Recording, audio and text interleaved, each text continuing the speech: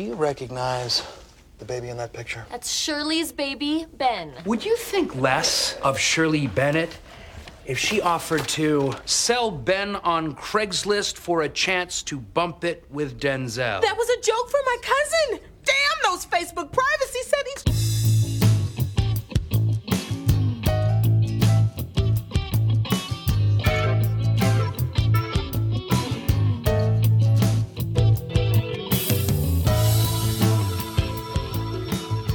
Good morning, Greendale. I'm Ben. And I'm Mike, and here are your morning announcements. Today we're talking about Community, Season 3, Episode 22, Introduction to Finality. Boy howdy, we get a lot of finality in this episode, but not when it comes to Podnex, because it's time for Outsourcing Mike's Bits. Just so you know, Mike, you are now creating 7 different Correct. timelines. Yes, that's why I say it's not final, because we got 7 of these ding dang things, and we're gonna do one today. Again, it is hard to shuffle when you get less than 10, but we're gonna give it a try for the mediocre shuffle. God, I hope Like it's literally, the sex this question. sucks. Like it's 3 in one hand and 4 in the other. I can't even. All right, it sucked. It's real bad this time. Now, Ben. Yes. Bets on whether or not it is the sex number. I mean, it's a 1 out of 7 chance, so I'm going to bet 400 million space bucks. Okay. On that it is. All right. I'm sorry. Those space bucks come back to me. Wah, wah, because wah. it is not the sex question, even though this would have been probably the best last time for it. Instead, we've got a different mediocre question to go along with a mediocre shuffle. Okay, hit me with it. At least it's mediocre. Toilet paper over or under? Over, definitely. Okay. That's, yeah. So, I have a story. Okay. I'm kind of surprised I have a story about this. When we first moved into our current house, we had a place to put the toilet paper on the wall, and I was like, "Oh, this looks broken. Let me see if I can try to fix it." And I broke it off the wall entirely. Okay, cool. So not great. I'm also not a handyman or handy person in any way. So instead of fixing it in any way, we have just kind of let it be. So instead of putting it on, the thing that holds it, we just kind of put it up and right. We just kind of like leave it sitting on. We have a wire cabinet across from the turlet, as Scruffy likes to call it. And we just kind of put it there, and it's just kind of like on its end. And you pick it up, you get some toilet paper, you do what you need to do in there. And then you get out and you put the toilet paper back on its side. So, yes, because I am basically a behemoth breaking just toilet paper roll holders, it is on its side. So we have been friends for many years. And correct. Of most of those years that I have known you, you have lived in your house. A good amount, yes. Actually, yes, a majority. A majority, yes. So I am just now learning that is why your toilet paper is how it is in your house. Yes, because I am a behemoth that doesn't know how to handle his own strength, nor how to fix things. I have never... It's never gotten to the point of like, boy, we both kind of hate this. One of us will just step up and do it. So it's like, it's fine. I have never questioned it because, like, I'm not going to tell other people how to live their lives. Sure. I've always just been like, oh well, okay, I need to use Mike's bathroom, and then I'll go in there and be like, okay, yeah, toilet paper's like just sitting on a shelf across from the toilet. All right, cool. Like no follow up questions. A normal thing for toilet paper to be doing. I mean, for all I know, maybe you're like vehemently over, and then Stacy is vehemently under, and so like the compromise was just forget the whole freaking thing. It's time to think outside the bun. Exactly. And so who was I to say? Honestly, I kind of prefer this story to the real one of me just being a a Hulk that doesn't know his own strength and can't fix things. Yeah, no, I so mean, next time you get into my bathroom specifically, you'll be looking around. Where was it before? Yeah, no, I've never exactly where it is. Because despite the fact that I've never questioned it, I've also never been like, well, where is it supposed to go? Like, I've never once thought like, oh, this is in the wrong place. There should be a little hangy thingy. Right. I've never considered that. So I am learning a lot about you right now, my friend, after many years of friendship. You know, a lot of people say when you're in a relationship, you stop learning things about the other person. False. That's patently false.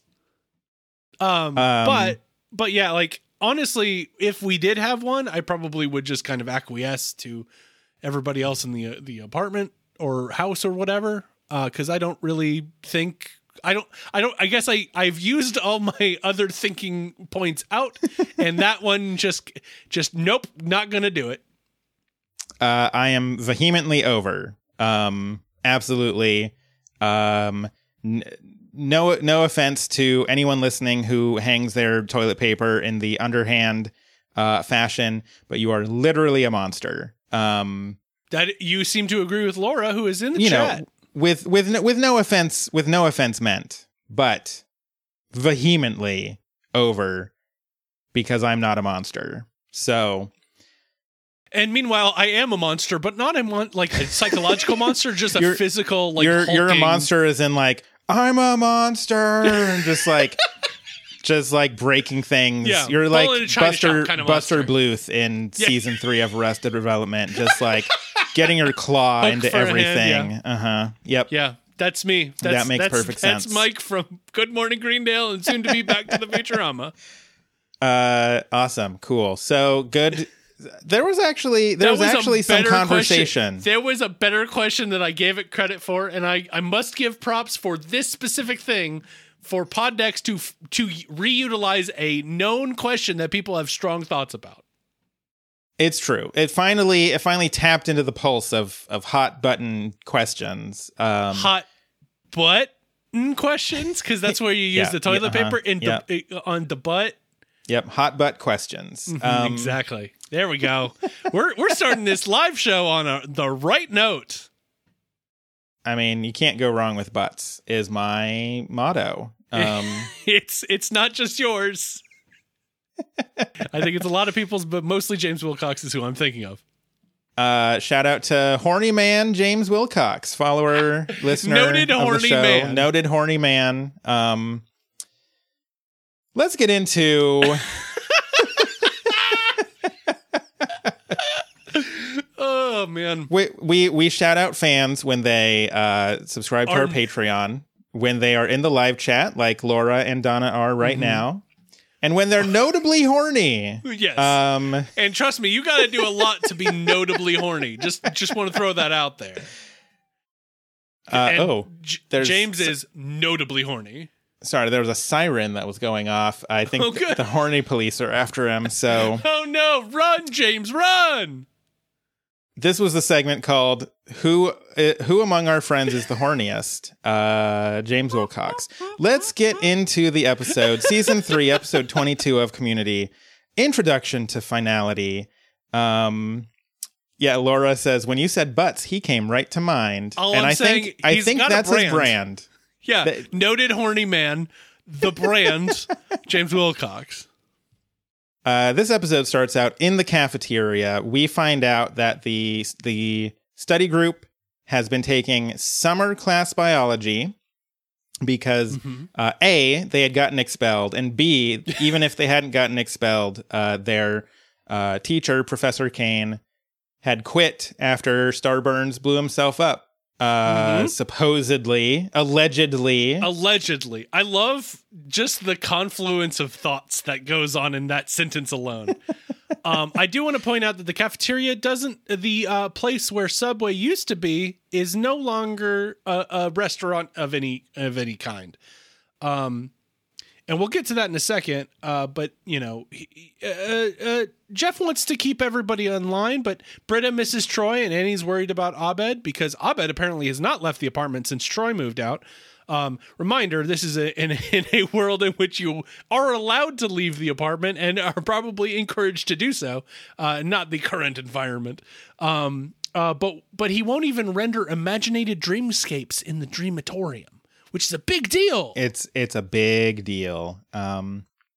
The dean shows up dressed as a sexy construction worker. Oh man, because he's building up to some big news. Subway ended their agreement with the school for reasons, and the dean chose Shirley sandwiches to replace them. So he's got a document, and one of them has to sign as the official owner of the business. And Shirley's like, well, we should both sign it. They're 50-50 partners. And the dean's like, well, there's only one dotted line on the form. And Pierce is like, I'll do it. Yeah, he jumps just right into it. And Shirley, because Shirley's even like, I don't know, maybe like Pierce. So she's trying to play that, like, maybe you should do, like, it kind of expecting that. Right, yeah. And he's just like, I'll do it. Yeah, the kind of coy back and forth thing. Pierce is not having it. He pays for this, so it's his. Shirley's like, you wouldn't have anything if I didn't do all the work. And the dean's like, this molehill has become a mountain. I can go put together an alpine costume. Like, I love the idea that he's like, an event is happening. I must change into a new costume. Mm-hmm. Yeah, you've always got to have, some sort of costume ready. Or an idea. And he's just like, well, I guess I have to figure it out. Pierce accuses Shirley of boxing him out of his business, and Shirley's not going to let him guilt her. And they kind of go off arguing in a different direction. And he's like, aren't you going to get involved, Jeff? And Jeff's like, no, I'm here to replace my fake bachelor's so I can get back to my life as a lawyer. A stated goal he has not stated in over a season, it feels like. It's true. Season 1, he was like, I'm gonna get out of here as fast as I can. I'm going to get my lawyer life back. He spent most of seasons 1 and 2 just constantly like hating the fact that he has not returned to his former life. Right. In season 3, he like accepts that he's at Greendale. Until this very moment when he's like, aha, I will finally get out. I will finally return to being a lawyer. Mm-hmm. Everything will go back to normal. Mm-hmm. Annie mocks him a little bit and leaves. And then Britta's like, oh, right. Today's is Abed's first therapy session. He's been feeling pretty vulnerable having lost Troy to the AC school. So he's letting Britta practice psych on Abed. And immediately Britta's like, what's the worst that can happen? Give me some credit, Winger. What's the worst that could happen? Classic tee-up. Shut up, Leonard. I know about your crooked wang. No such thing as bad press. This whole exchange is good because I like the idea that Leonard just stands around waiting for people to say like classic sitcom tropes so he can be like, haha, classic tee-up. I mean, that seems right for Leonard, though. It's pretty much his job at Greendale, I would say. Mm-hmm. Other than bailiff in Greendale Court. I'm getting ahead of myself. Ba-ba-dum-bum. Ba-ba-dum-bum-bum. I had forgotten that Greendale Court is a thing. And it's wonderful. This time, though, it's not in the pool with the fancy $3,000 judge's table. Right. That is true. It is a whole different court. It's not pool court. It's a different court, a different rule set, different, there's an audience there. There's a jury, apparently. I guess the first one was more of a tribunal sort of situation, whereas this one is a trial by peer. So they have to have different settings for each of those types of courts. Clearly a mock courtroom for Greendale Court, and then the pool area for the Greendale Tribunal. Yep. Yeah, that makes perfect sense. We cut to I just wish once we would go back to that pool, just once, just for half a minute and be like, hey, remember when we did this thing? No, I don't remember that at all. I think it is literally the only time the pool is ever shown in the entirety of the series. I may be wrong about that. God, but they were just like, okay, we got to get a scene with a pool because he's got to be real braggy about that expensive judge's table. It's got to get wet, and Leonard has to be swimming around with nothing on. It really feels like one of those things like get you're out in a of the writer's pool. room. Yeah. Well, it feels like you're in a writer's room. It's like, okay, what's the most ridiculous thing that clearly they won't sign on for because it'll be too expensive? I got it. We have to find a pool and get a really expensive table. They said what now? Well, I guess we're doing it. So we go to apartment 303. Abed is just kind of minding his own business when evil Abed shows up, coming out of the dreamatorium. It's Abed with a full-on goatee, which honestly looks kind of weird. Just seeing Abed with like actual facial hair. Yeah, it's not the felt one that he was wearing or will be wearing for the rest of the episode. It's an actual, like, it's a prop. It's like, you know, the facial hair you put on people when they're not going to be wearing it the entire time. But it is concerning. Donna in the chat says it would be great if they went back to the pool for a minute and there was a table floating in it and Leonard. And I agree. I would also agree. A nice pool table, but not the pool table, but a pool table callback. All I'm asking is for those callbacks, baby. Sweet callbacks. So, we get a very brief sort of intro to Evil Abed before we cut to. There's a lot going on in this episode. We jump between 3 plot lines, a lot. So strap in. A lot. Boy, howdy, it's one. We're doing it this time. We cut to the AC repair school. Murray, who I've since last episode learned is not named Manny. So there you go. I've learned some things. To be fair, I do think Murray is his last name, but it's just kind of the one name for Murray. Yeah. So because I noticed that because Troy has a name tag on that says Barnes. So Murray has to be a last name, but he's only ever referred to as Murray. So now, could it just be a single name situation like Madonna? I was going to go with Cher, but yes. I mean, both known for having a single name. Prince. The symbol that he was for a number of years while doing legal battles over his name. That's true. You know what? Growing older and learning about why he became the artist formerly known as Prince is basically like, oh, capitalism got in the way again. Yeah, no, absolutely. Because like when I was young and he did that and it was like he's changing it to this weird unpronounceable symbol and you're like, what the hell? Like musical artists are just so weird. Like, right. Why? Like they need like professional help. And then now I'm like, capitalism sure screwed him out of that, huh? Yep. No, he made all the right moves. No, Prince was right. Prince, not Pierce. Dang it, now I can't remember which one's the right one. The Chevy Chase, formerly known as Pierce. The artist formerly known as Pierce. He did do a whole thing where he made the school song. It's true. So, you know, he's noted musical artist. If only there was somebody more agreeable, they could have seen out that storyline. So, God, how did we get on? So, okay. Murray. We were talking about Murray. Maybe he's only got one name. He's teaching a class and everyone else in the school is like super interested. Troy is not. And he's just like, I miss my friends. Murray Everyone mocks him for it. Yeah. Nobody seems very enthused by his lack of enthusiasm. So this is when Weisstein Laybourne comes in. He asks Troy to come. Sorry, he doesn't ask. He commands that Troy come with him. Now. We are introduced to the Sun Chamber. Which, you know what they say about a heat chamber with air conditioning units in it in the first act, right? It will be hot in the third. So yeah, it's this diabolical contest where 2 men enter as this room that gets continuously hotter, and they have to fix an air conditioning unit in order to make it not hot. Right. That's generally what AC units do.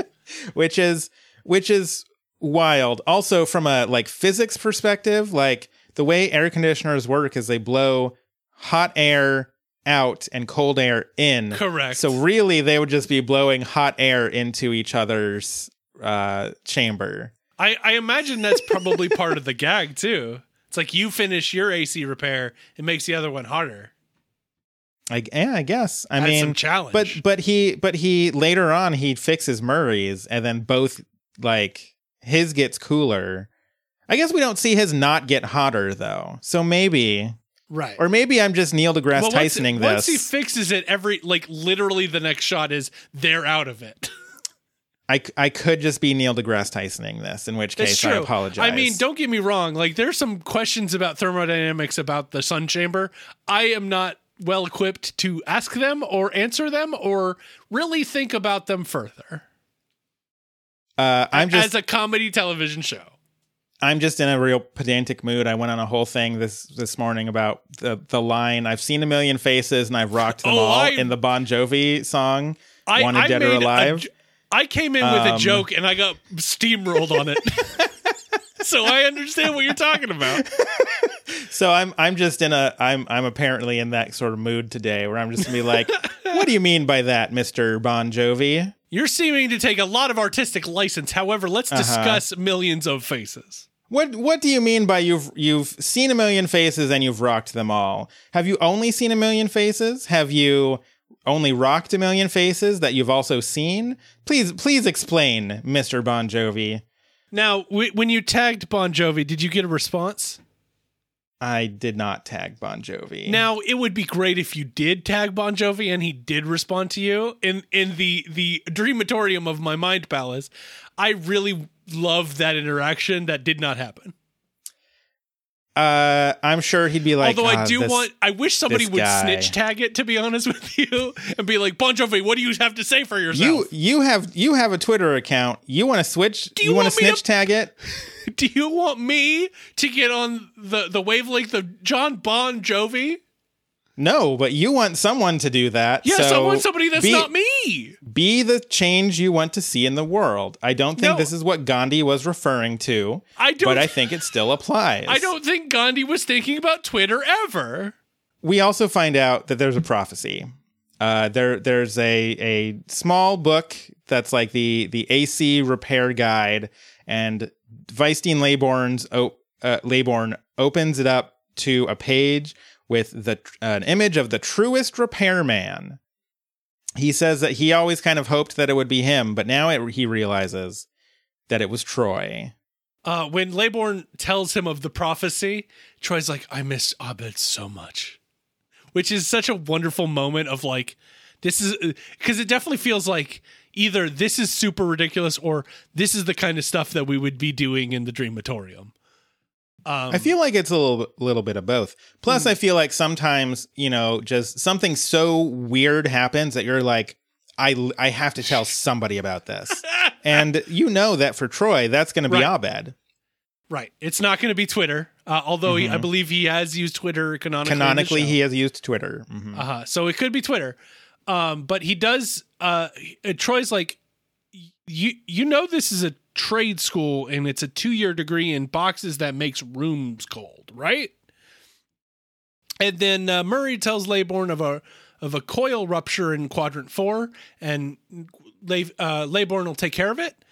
But before he leaves, he says, "This is your destiny, Mr. Barnes. The true repairman will repair man."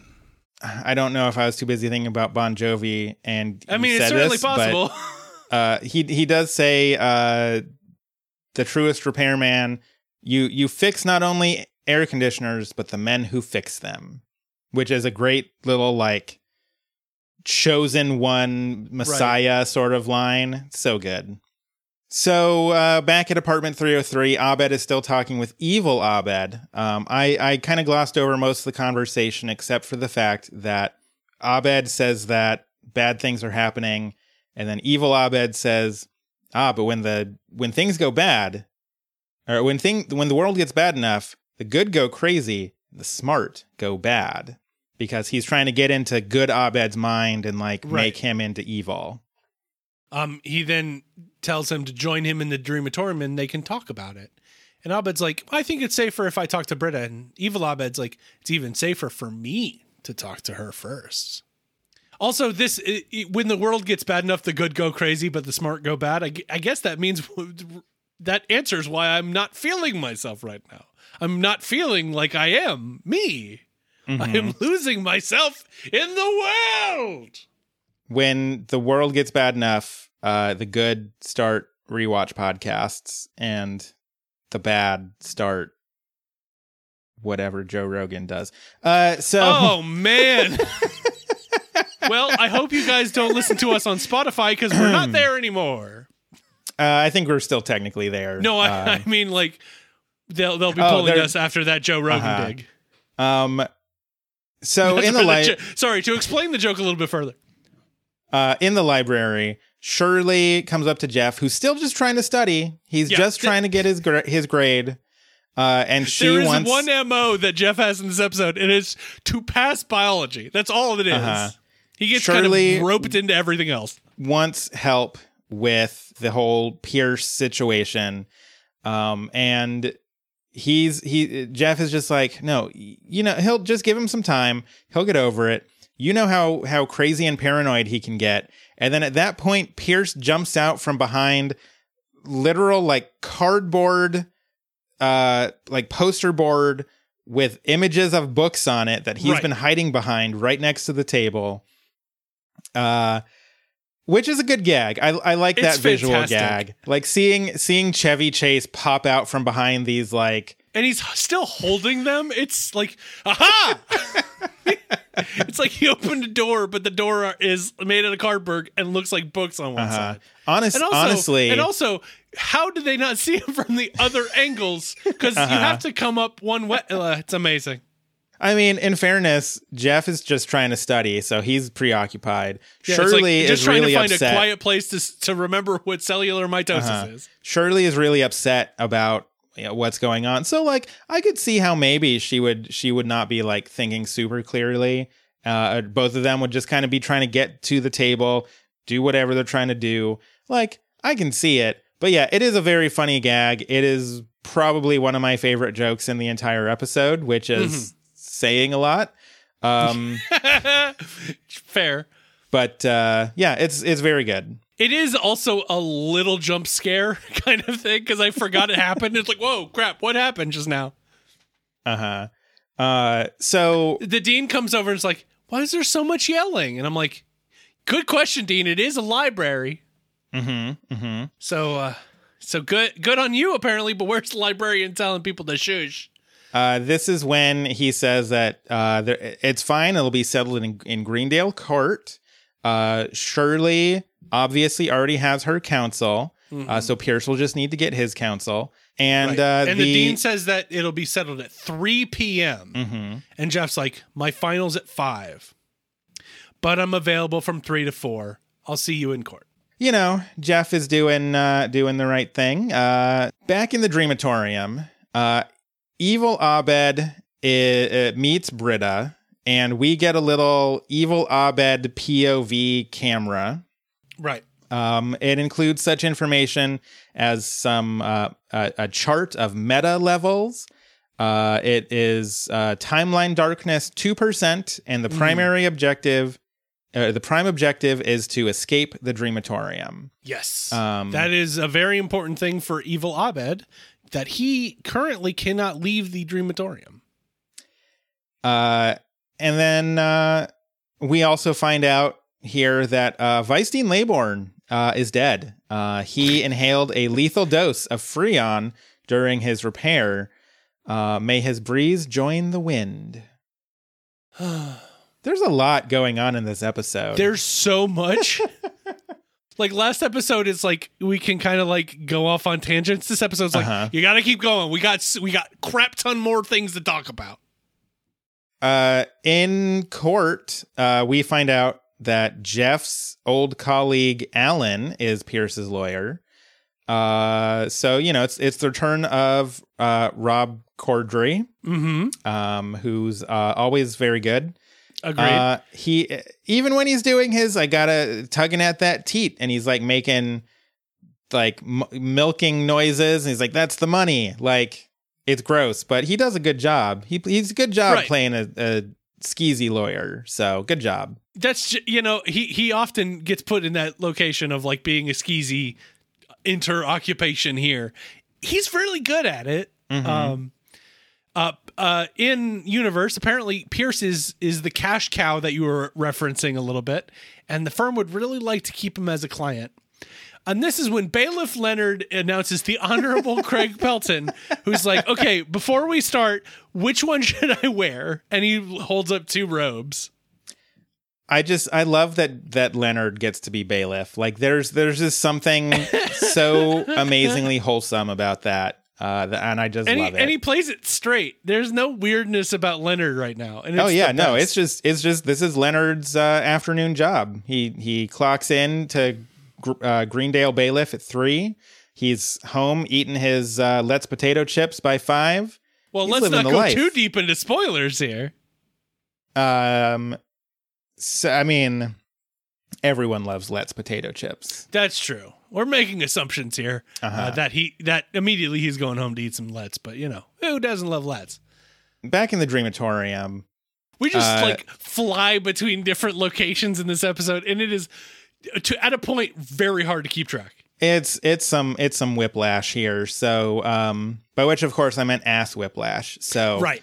I mean, we got to get the Futurama flow back going. Yeah, be prepared for just the entire next 3 seasons of this podcast are going to just be peppered with Futurama references because we gotta start juicing up that Futurama. Like it's coming back, man. So while Futurama has their next season, that's when I'm assuming Community will finally announce the movie that we're gonna get. It has 6 to seasons of the movie, and then we'll be back to this show, and then we'll get another season of Futurama, and then this is what we're gonna do for the rest of our lives. These 2 shows, yeah, these 2 shows. That's it. We are locked in a Futurama Community time loop. Back in apartment 303. Britta is having this sort of therapy session, which I would put heavy air quotes around therapy because Britta is notably not a psychiatrist. She is a psychology student, so not really qualified for what she is doing. Not particularly. But she's trying to get more information out of Abed, who is claiming that he is evil Abed. Because it is now... So, okay, complications. There's evil Abed, which is sort of Abed's inner dialogue / hallucination. And then there's Abed, and then there's Abed with the fake goatee kind of masquerading as evil Abed. And that's who he is now. He's got the fake goatee on talking to Britta. So, that was a lot to take in. So it's just a lot. It really is. But so he says he's evil Abed.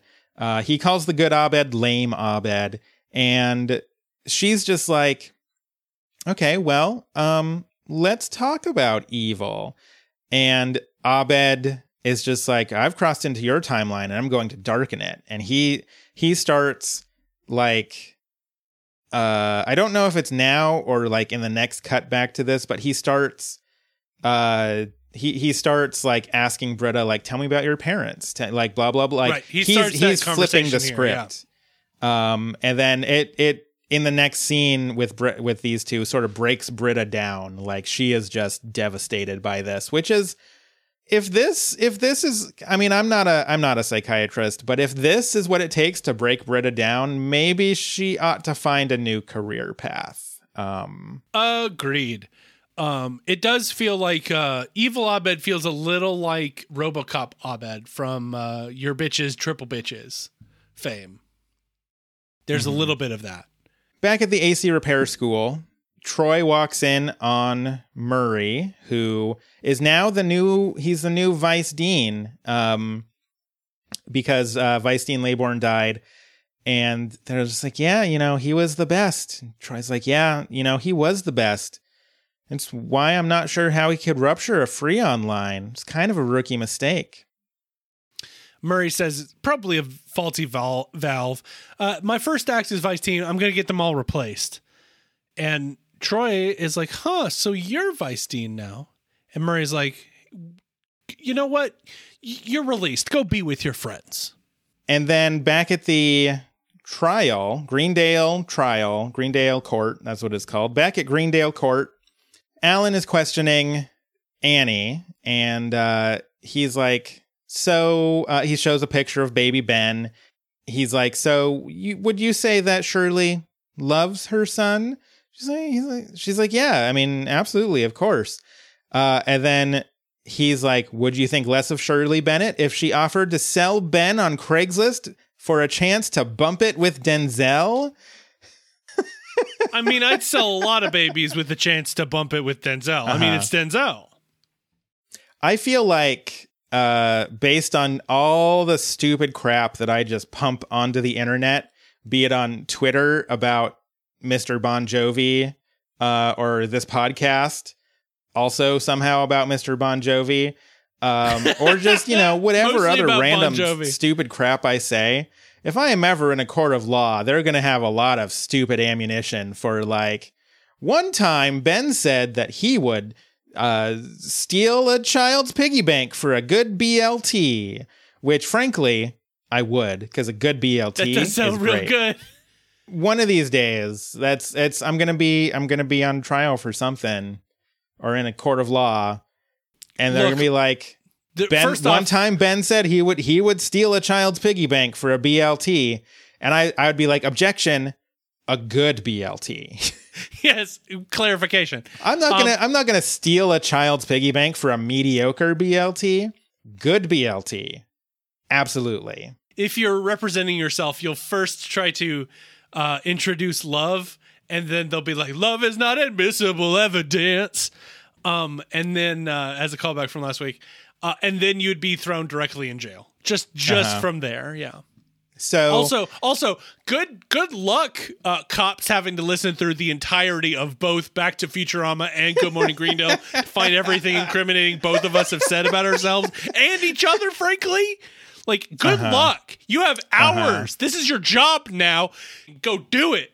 And you know that for me, they're starting with Ring My Bell. So they're going to find out. They're going to find out some shit before they get to the Futurama stuff. Right. Like, I don't incriminate myself very much in my soapbox, as much as you do with Ring My Bell.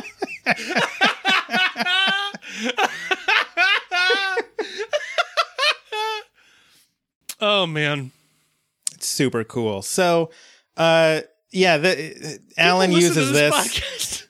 Alan uses this as a suggestion that Shirley is not fit to be a mother, and is also therefore clearly unfit to own a sandwich shop. I see how these two pieces of character information flow directly in front of each other. Absolutely straightforward, no notes. I've been asked to define good BLT versus just regular BLT in the chat. Okay. It is a very subjective thing, so I would have to be fairly sure that I'm going to get what I would consider a good BLT. But okay, so what is Ben's definition of good BLT then? Well, so a proper BLT. So here's the thing: a lot of people think about proper. A lot of people think that a good BLT is like a bacon-based sandwich with lettuce and tomato. That is a lie. I agree with that. It's not that. A good BLT is a tomato-based sandwich with a little bit of lettuce and bacon on it. Agreed. So you got to get that tomato is super juicy tomato. Got to be like thick pieces of tomato. Like it basically like putting some steak on this sandwich, but it's a tomato. Little bit of kosher salt on that bad boy. Just a little bit. The bacon's gonna be pretty salty, so you don't need much, but just a little bit to pull some of that juice out of the tomato, right? Right. Just like 2, maybe 3 strips of bacon. Dealer's choice on how crispy it is. For a BLT, I prefer mine a little bit more on the crispy side. I think I would personally agree, but I understand where you're going for. I don't think there's a wrong way to do it.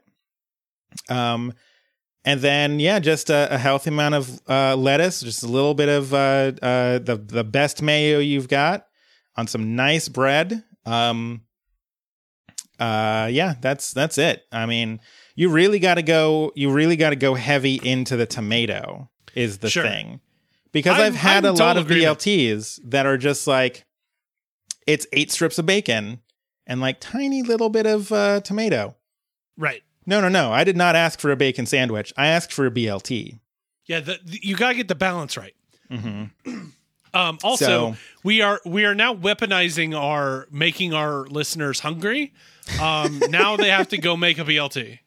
But I also did it to you because you are also craving a BLT. I so want a BLT in this specific moment, and probably, frankly, when it downloads onto my phone and I listen to it again, I'm like, God damn it, I want a BLT so bad. Anyways, yeah, I would steal a child's piggy bank for that. But I gotta know that's a big, juicy, thick piece of heirloom tomato. Like you're talking. Let's see the tomato we're talking about before I steal a child's piggy bank first. Speaking of sandwiches, I do not have that same situation when I'm selling my baby to bump it with Denzel. I have a feeling I know what Denzel's got going on. I do not need any confirmation. But speaking of sandwiches, Shirley is unfit to own a sandwich shop. And then back at the Dreamatorium, Evil Abed as Evil Abed is still torturing Britta with just psychology. Like he's flipped that script. She is crying almost. She is revealing what sounds like some pretty dark stuff. We only get the tail end of it. It sounds like some pretty dark stuff. Right. And he, in Evil Abed mode, he has effectively made the timeline darker from 2% to 12%. And he gets up and is able to leave the Dreamatorium. And he's like, hey, do you know where I can get a bone saw? Mm-hmm. Because gotta get a bone saw. Because his plan is to also cut off Jeff's arm to make him more like the Jeff in his timeline. He does also refer to Britta as Jim Belushi because they can't stop Belushi punching on this show. Troy is about to leave the AC repair school when he feels just kind of a breeze on the back of his neck as he walks by Dean Laybourne's painting. It has a black sash on it just to like we're in mourning for this. And he looks back at the painting and is like, there's something I got to do. And heads back. He doesn't say that, but he says it with his actions. It's a look.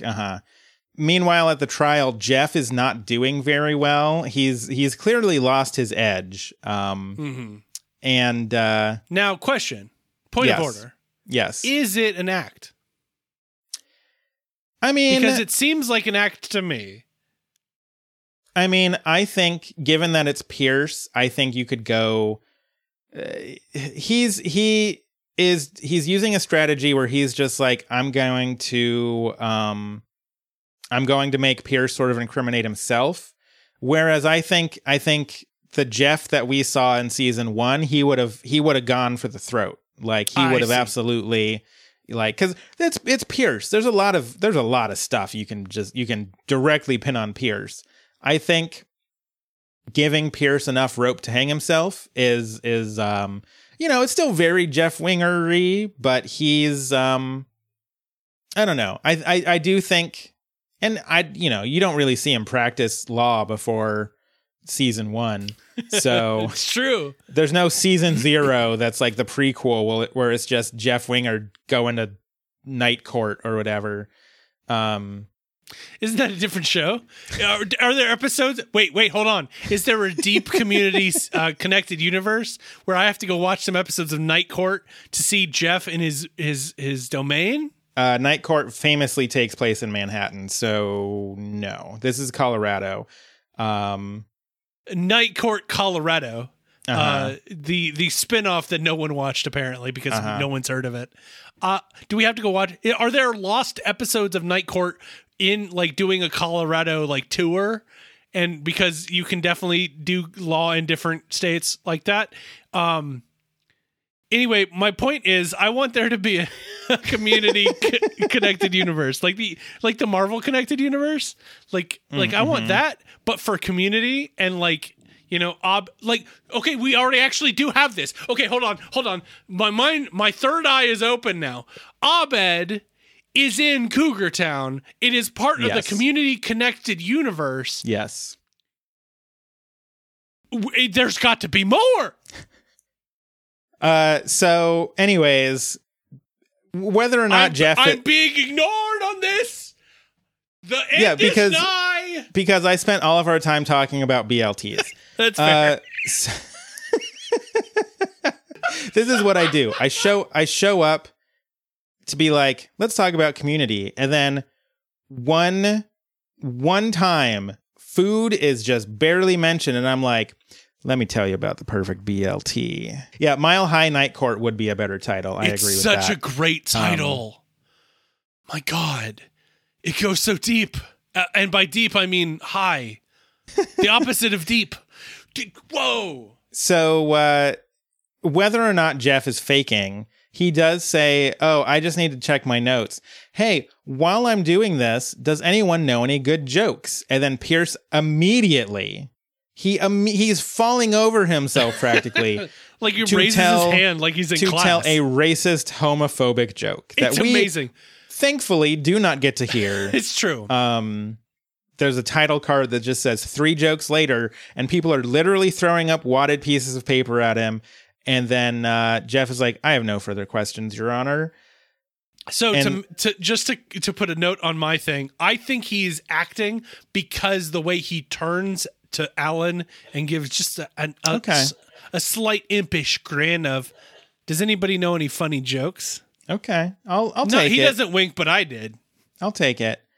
That's my reading of the situation. Of course, everybody has their own opinions of that, but that's mine. Meanwhile, Abed is walking through the halls of Greendale Community College with sunglasses and smoking a cigarette, and he's got a bone saw. Mm-hmm. And he's kind of just doing jerk things to everyone to increase the timeline darkness. Back at the AC repair school, they are doing a coronation ceremony for Murray, where we didn't even mention the guy who broke the news is a Catholic priest. I love, my favorite part of this show is sometimes when it's like, oh, we forgot to mention this wildly weird part of this show. So this Catholic priest is doing this coronation ceremony. In the name of the 5 winds, east, west, north, the one we keep secret, and south, I hereby proclaim you. Yeah, in the greatest line read in the entire episode.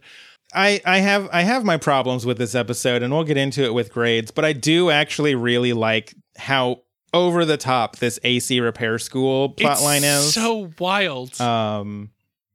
It's absolutely amazing. And you know what? I generally don't do this, but when this line read of when he proclaims he's the truest repairman is so good, I'm going to demand that you put it in the episode. I mean, I was gonna do it. Okay, great. It's so good. I am the truest repairman. It's so good. So he's like looking off to the side. He's like, I'm the truest repairman. So he declares that he has the right to challenge Murray to the Sun Chamber, and everyone kind of gasps. And then we go back to the trial. Where Alan says that Jeff has to figure out a way to throw the case, or else he's going to have to figure out where he's going to work when he's out of here, because it turns out Ted is gone. Drew Carey with the hole in the hand, he's gone. He got eaten by a shark, and now Alan's the big dog. Apparently, legitimately eaten by a shark. Yeah, it wasn't a metaphor. Right. I will say, though, on the community wikia or whatever, it does lay it keeps that kind of vague of like, we don't know if this character is being a reliable narrator of this fact. So it's like Ted was which is very funny to me. So because this is the last mention of Ted that it found in the wiki. So it's like, well, I mean, who knows? I guess who cares? Drew Carey has never returned to this show ever again. this is when the dean comes back in. He's dressed like Blind Justice, and he hits his leg on the corner right on a fresh tattoo because he's literally got a blindfold on as part of this costume. A for effort, C for execution. Committing to the bit, always approve of it. Back in the Sun Chamber, we're getting introduced to the Sun. There's a guy named Dennis who's dressed up in all sorts of weird AC hoses and things. And he's like, there are no rules. And then someone's like, okay, Dennis, are you on cocaine? Clearly there are rules. Here are the rules. 2 men are sealed in the chamber, each with a broken AC unit. The heat goes up, and if you don't fix it, you're in there until one man yields or they die. Which is kind of a rough thing for a community college AC repair school.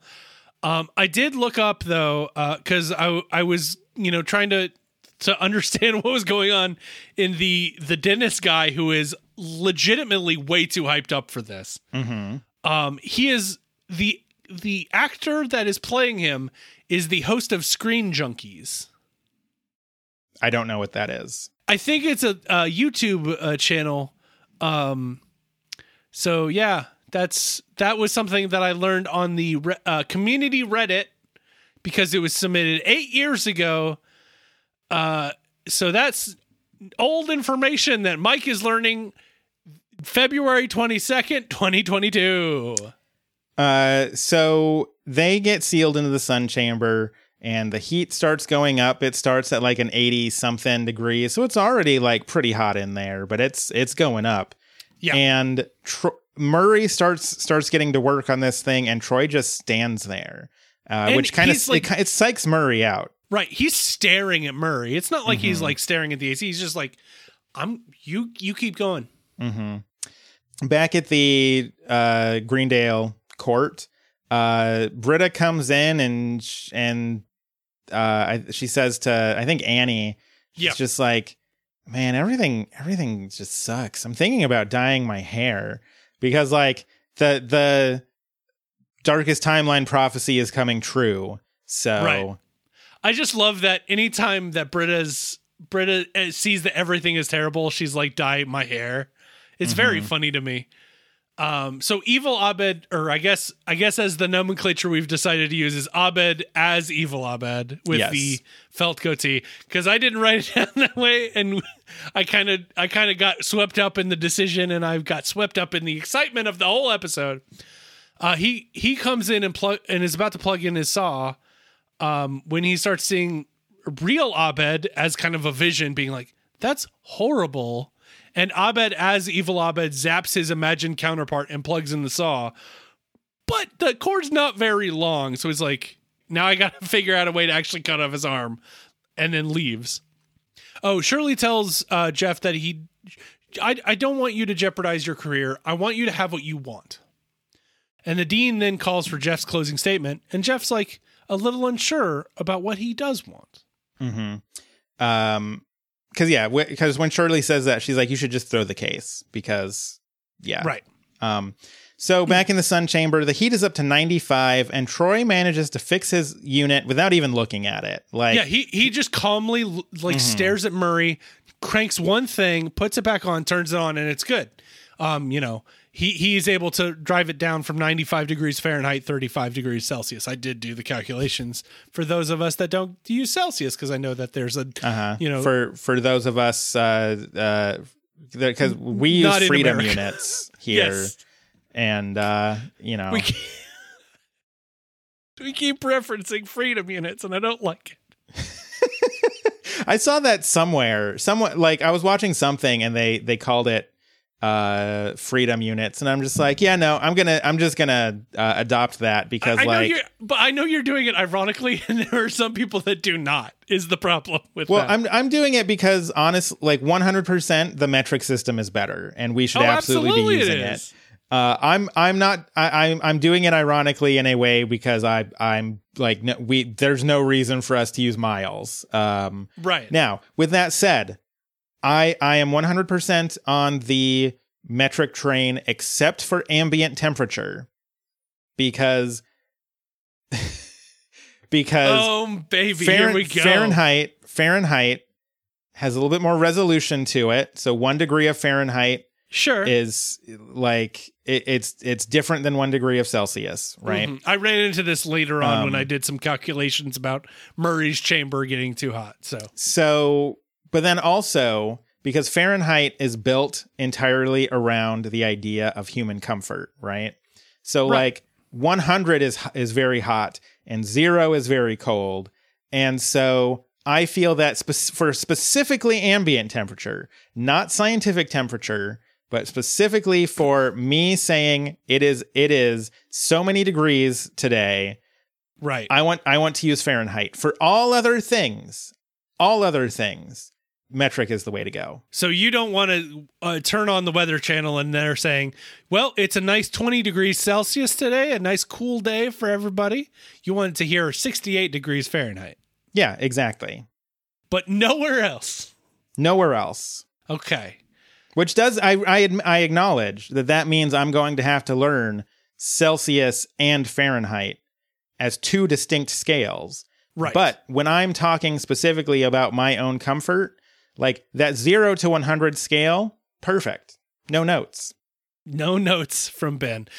So I hope our non-American listeners are still going to stick with us in this troubling time. This is the thing that they're going to stop listening to us for. It's like all of your units are way better than ours. However, and then we just dropped off the entire set of the world, and we're just American listening to us now. If they didn't stop listening to me because I went on a whole thing about Z versus Z, this isn't going to do it. At least with this, yes, this is way more nuanced than Z versus Z. I admit metric is better for basically everything. Z versus Z is a whole different thing. So yeah, Troy fixes the AC unit. Back at the trial, Jeff says that he has no closing argument because he is throwing the case. And then he gives a whole winger speech about like, guys like me will tell you there's no right or wrong. That's apparently all I wrote about that winger speech. I just skip over the average winger speech. Howdy, there was a lot of the Jeff speech I skipped over here. But the problem is there's a lot going on while he gives a speech, but the speech kind of isn't important. I mean, it is, but so let's just go through the events that happens while we kind of listen to Jeff talk about what it's like to be a good person. Evil Abed returns with an extension cord. Troy starts to get concerned with Murray unable to fix the AC. But Murray's frustration overflows and threatens, I'll kill you, just like I killed Laybourne. And everybody's like a little shocked by that. And Murray's like, was that out loud? Back in the sun chamber, after some additional Jeff words, Troy's compartment is a nice 68 degrees Fahrenheit, 20 degrees Celsius, while Murray's is 145 degrees Fahrenheit, 62.7 degrees Celsius. So there you go with the resolution. See, that's just... I understand. That's what I was giving you that point of, you were right about the resolution of Celsius. I agree with that. It's just, that's a 40 degree difference, which feels like nothing compared to like 40 degrees. Oh, I see. Oh, I was very confused. I was like, hold on, I got to do some math. Right. 40 degrees Celsius is huge rather than the 40 degrees Fahrenheit, which is less huge, but still kind of big. Like go from 100 degrees Fahrenheit to 60 degrees Fahrenheit. You're from a really hot summer day to a nice crisp summer. So yeah, like 40, like from 100 to 60 is in Fahrenheit is from a pretty hot summer day to a nice spring day, where 20 degrees Celsius to 67 degrees Celsius or 62 degrees Celsius is room temperature to I'm about to die. So the scale's a little bit different. But that's fine. Murray can't really hit the button to yield because it is really up high, and he kind of passes out. And Troy looks over to the crowd, and they're cheering on Murray's death, apparently. But he sees a force ghost of Laybourne and decides to fix Murray's AC unit, so his side is also cool. according to the Luke side of the Force theory, where you get a cool Jedi ghost body if Luke sees you die, Luke Skywalker watched Dean Laybourne die. Just throwing that out there. I mean, there's an omniscience of Luke Skywalker then that I'm a little uncomfortable with. So anyways, I'm just saying, of all the topics that you've discussed on Ring My Bell, Luke Skywalker has probably been there if he's omniscient. Yeah, Jeff finishes up his speech. That's basically like, the truth is, helping only ourselves is bad and helping each other is good. Shirley is good. She's helping me. And it's easy. You just stop thinking about what's good for you and start thinking about what's good for someone else. And like somehow this kicks evil Abed out and good Abed is back in. Right. Because the timeline darkness falls too hard that Abed takes recontrol of his body, I guess. Jeff tells the dean to throw this case out of court because it's dumb. And then Pierce withdraws it and fires Alan. And then Alan's like, "You're finished. I never got to tell you, Jeff, but I was the one that turned you into the state bar." And Jeff's like, "I know. I never got the chance to thank you for that." Then Alan uses the word gay as derogatory, and Pierce is like, "Don't use gay as a derogatory word," and turns around and says, "Good person, booyah." And I'm just all lowercase. Good job, Pierce. The bare minimum, you did it. Yeah, that's a real loaded, like, because I think maybe you're supposed to be like, oh, maybe Pierce learned something this season because Advanced Gay happened and his dad died and he learned to, you know. I mean, yes, but really, like, literally like 30 minutes ago in show, he was giving multiple like. I'm not arguing with you. I'm getting there. Let me finish my point. Okay. I'm not arguing with you. I was offering. Okay, go ahead.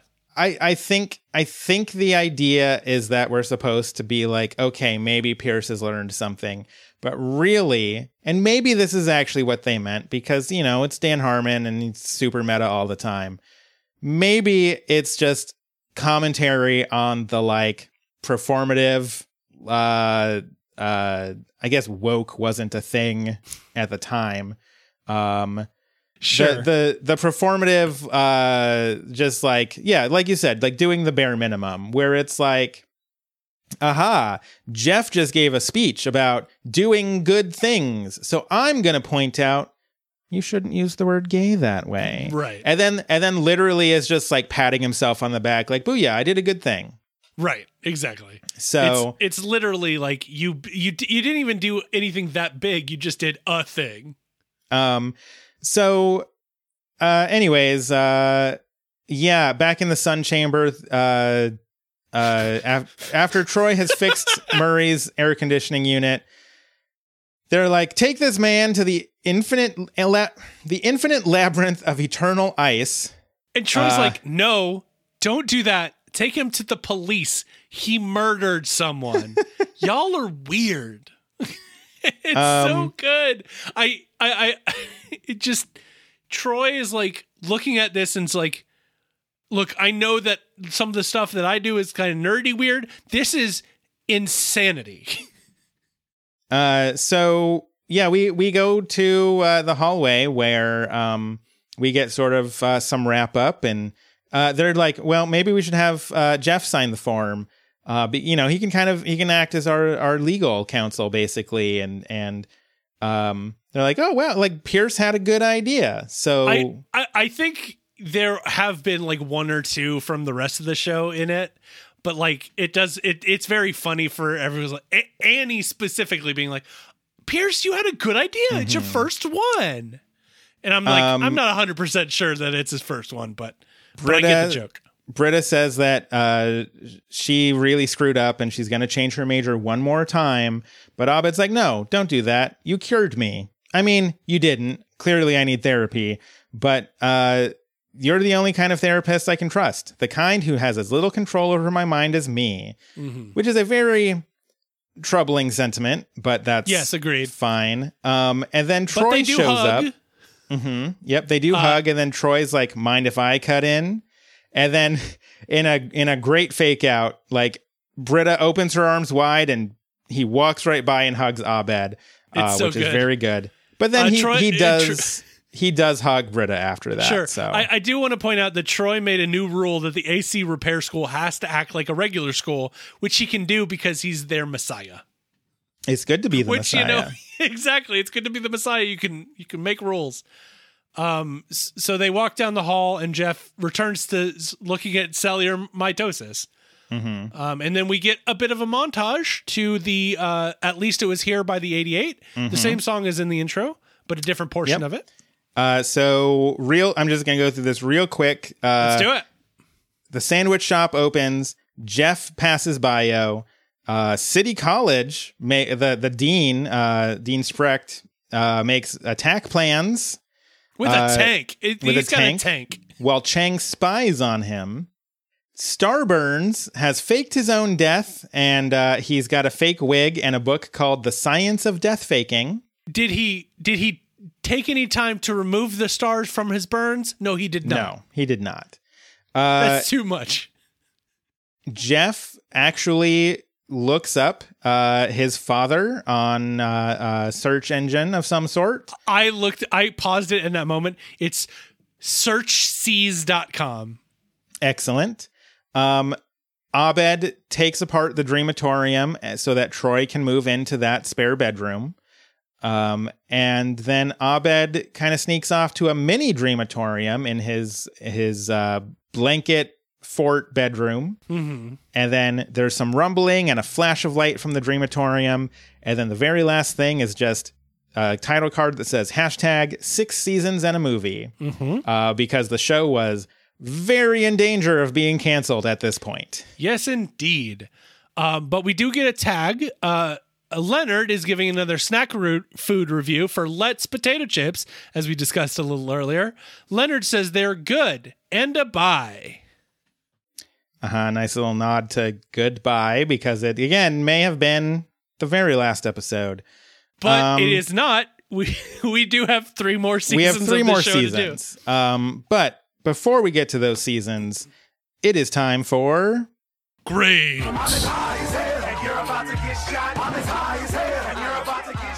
I do have a bit of a rant. So do you want to go before the rant or after the rant? I'll go after the rant. I probably won't touch on your rant at all, but I will let you go on it. You seem you're just so ripping and roaring to go for it. I have problems with this episode. Okay. I will start out by saying that I really do enjoy the AC repair school plot. I think it's very funny. We went over basically every last bit of the AC repair school. It's so funny. I love it. The Jeff does the whole trial thing is fine, but it serves as a means to an end. I have a lot of problems with the evil Abed plot in this episode, because it has absolutely never sat right with me, because throughout the series, we never get any sort of actual diagnosis for Abed, but he is very strongly suggested to be on the autism spectrum. And I've always had a very big problem with this episode, that the fact that losing Troy, which in fairness can be a very traumatic thing, and I'm not going to minimize that, but the fact that losing Troy sends Abed so far off of the deep end that he is literally an extension cord away from cutting off a friend's arm with a bone saw. And there's a scene where Abed has he's literally plugged in the bone saw, and then he does this like comedic, like, oh, it's too short, like I'm trying to, I gotta get an extension cord. And I hate it. I absolutely hate that moment, because when you have a character with a mental disorder, you know, whether it is explicitly stated or not. I mean, you know,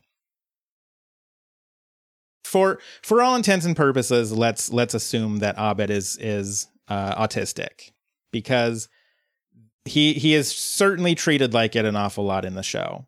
Mm-hmm. So when you are writing a character who has a mental disorder, you really have to watch how you treat that. And I think they absolutely fail Abed in this episode, and I think they absolutely fail autistic people in this episode, because whether or not they actually intend for this to be the message in this episode is your friend with autism is one bad day away from cutting your arm off. Like, that is awful. That like, I hate it. And I think that in general, I don't think a lot of people have the same issue that I do with this. So it may be something that I may just be totally overblowing. You know, again, I don't have autism as far as I know. So, you know, if you the listener do and feel that I'm off base about this, feel free to tell me I'm wrong and to shut up. But I don't like that implication. It is this episode is one of my least favorite moments in the entirety of Community. And it is that suggestion that you have to be afraid of your friend who has a mental disorder, because one day they will just lose it and they will literally come to you with a bone saw. I don't think that it's a bad idea to address because Abed's going through some very dark feelings in this episode, and he has in other episodes in the season, right? We got I always forget the name of the episode, but the one with him and Annie in the Dreamatorium, right? Right. Yeah. We find out there's Abed has a lot of feelings of loneliness, and the idea of losing Troy, not even to like some freaky AC repair school, but just he's going to spend less time with Troy because Troy is going to start going out with Britta, and that freaks him out and he feels lonely. And I think that it is absolutely worthwhile to explore those feelings. I just wish they didn't do it with this fucking comedic bone saw extension cord gag. It feels so gross. And the fact that this was almost one of the last moments of the entire show, that they almost went out on this message of like, ha ha ha, your autistic friend might cut off your arm with a bone saw. But you know, Jeff gave an impassioned speech, so it's fine. We'll laugh about this later. Mm-hmm. It's never really dealt with. And I hate it. And if I could go back in time and if I had the option of bringing Dan Harmon back for season 4 or deleting that scene, I would delete that scene. With no disrespect to Dan Harmon or anything, I would delete that scene over bringing him back in season 4. I hate that scene. With all that said, I'm going to give this episode a C-. I really do like the AC repair school thing. Okay. The Abed thing pisses me the fuck off. Sure. And so there it is. So that's my rant. Sure. Go ahead, Mike. Sure. And I will probably offer lukewarm support for your rant. As you might be able to know or tell, or we've probably discussed it, neither one of us are neurotypical. We are neurodiverse. ADHD, baby. Woo! Anxiety and depression. Huzzah. So, you know, maybe we are, you know, sensitive to how neurodiverse people are portrayed in media. And I never made those connections myself. But when you discuss it that way, I kind of definitely see where you're coming from. So I don't think, well, again, I can only speak for my own subset, but I don't think you're seeing, you know, I don't think you're looking at it the wrong way. I think it is an interesting, discussion to have. because, Abed is written really well to slip into characters as kind of a coping mechanism for things. And this one, is definitely, the evil Abed character. Sure. But for clarification, like I would be fine with the idea of evil Abed kind of like slipping in, because like intrusive thoughts are a thing. They are absolutely like anxiety and depression. Absolutely. There's, I think it was an episode of Invisibilia, but there's a great episode where they talk to a guy who has OCD, and they talk to him about how like he literally has repeated like mental fantasies almost about basically just like brutally killing his wife. And he's like, I would never do that, but I have these intrusive thoughts. It's part of my mental disorder. And I mean, don't maybe go into that level on a comedy show, but like the idea of dealing with intrusive thoughts is, I think, worth exploring. I don't think they did it right. Oh, I agree. I'm not arguing that they did. In fact, the more and more you're discussing it, the more and more I'm on your side. Granted, I haven't gotten to my grades yet, but I definitely want to hear from other people and how they see it, because I think, we all have a different viewpoint and we all have different, situations, and, we all see things differently, obviously. But I'm with you. I don't see it. I didn't see it until you kind of referenced it, but something, I'm kind of with you. Like, I'm definitely reading into it where I think a lot of people are not. So, right. Well, what I do agree with you 100% with is the AC Repair School is the best part of this episode. Full stop. No notes. Like the Jeff Shirley Britta thing is kind of, or the Jeff Shirley Pierce thing is kind of, they're fine. I do love anytime I get to see the Dean be just bizarre because he wants to be. But yeah, the Abed stuff feels weird, and it, I agree with you. Like, if it wasn't Bonesaw, if it was, I don't know how you bring evil Abed, who wants to make everything a little bit more dark without like injuring somebody though. If he's just trying to return everything to his timeline, I totally agree with you. I don't know, like an inspection of intrusive thoughts and his feelings about Troy, that loneliness and being abandoned is, it's a real worry. It's a real thing to deal with. And, I think you're right that it probably could have been dealt with a little easier. And I think it's important to note, like, and you did in chat, this is a live show. Ben Warner said that it might be a product for the time. And I think, that's also, we're talking 10 years ago, right? Where we've learned a lot about how to, portray those that are neurodivergent and things like that in a more sensitive way, in a more thoughtful way than just, haha, he's a new character this week. But yeah, I think I think the AC Repair School, clearly the top bit of this episode, and everything else kind of exists in my thing to that. So yeah, I don't think I'd give it. I think it would probably be a B- for me, just because the AC Repair School does bring it all the way up for me. It's so good. Because if the AC Repair School wasn't in here and, Troy was just off doing something else, like if he was at, I don't know, working a job at Senior Kevin's, I would be like, this is boring as hell. This is a fine episode. I guess it's all right. But yeah, I think B-, the AC Repair School makes it. And I may his breeze join the wind.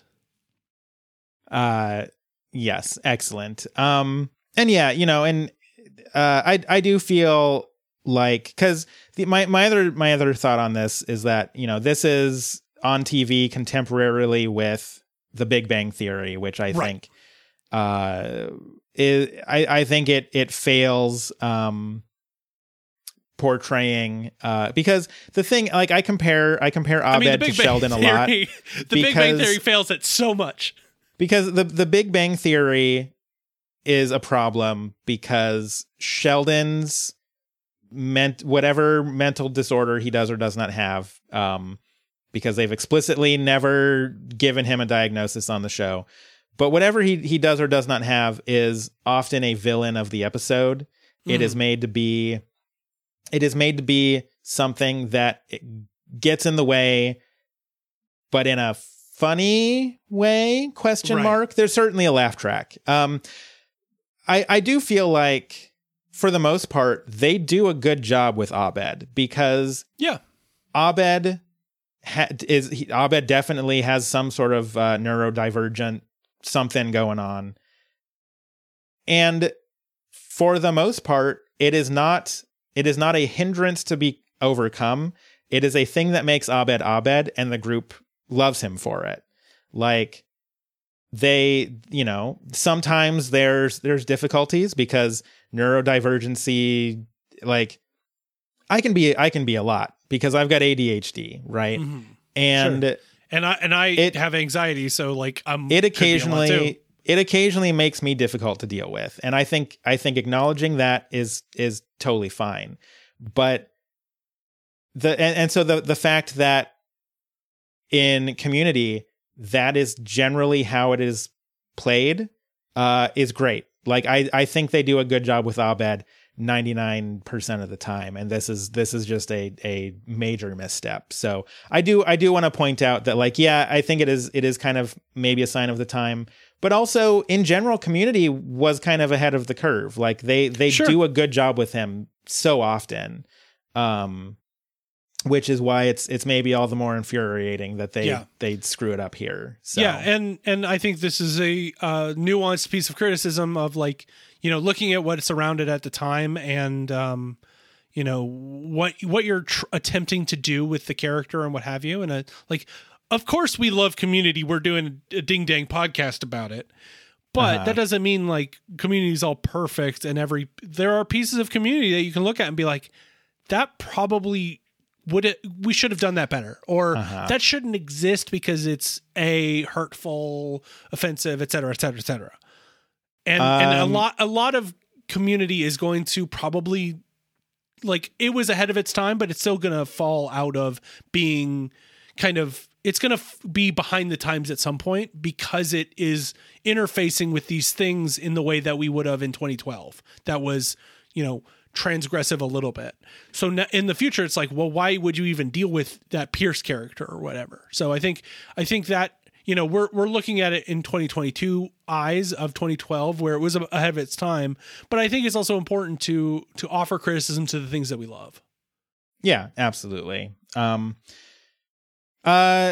yeah, that was my rant in many parts. But we want to know what you think about this episode. Like I said, especially if you are autistic yourself, I definitely want to especially if you think I'm wrong, like, feel free to tell me to shut up.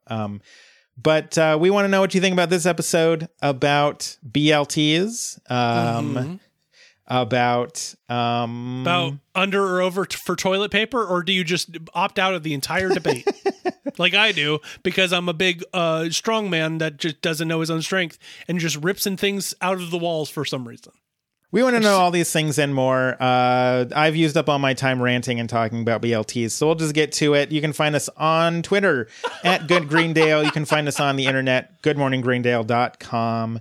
Patreon. This was a live episode. Patreon.com/Back2Futurama. $5 and up Patreon patrons got to watch us live, which I'm sure this was a weird one to watch live as I ranted about portrayal of mental disorders. But it seemed like people were into it and wanted to discuss it a little bit. So I think people loved it. So that's it. That's the end of season 3. So I think that means next week we'll be back with probably a Good Morning Greendale night. So then we'll get into season 4. Which I have seen, I believe, a grand total of less than once, because I think I bounced out of there somewhere. I want to just thank everybody for on Patreon or just listening. It's honestly, it's been a little bit tough recently, and knowing that I've got, I can show up, make people smile, and, be part of a community with y'all. It means the world to me. So I just wanted to thank you for being you, and hopefully that we've put a smile on your face. We've put some interesting thoughts in your head, and, you maybe even opened your eyes to something. Who knows? But thank you for being you, and I hope you have a good week. And until then, I'm Ben. And I'm Mike. I wish you luck.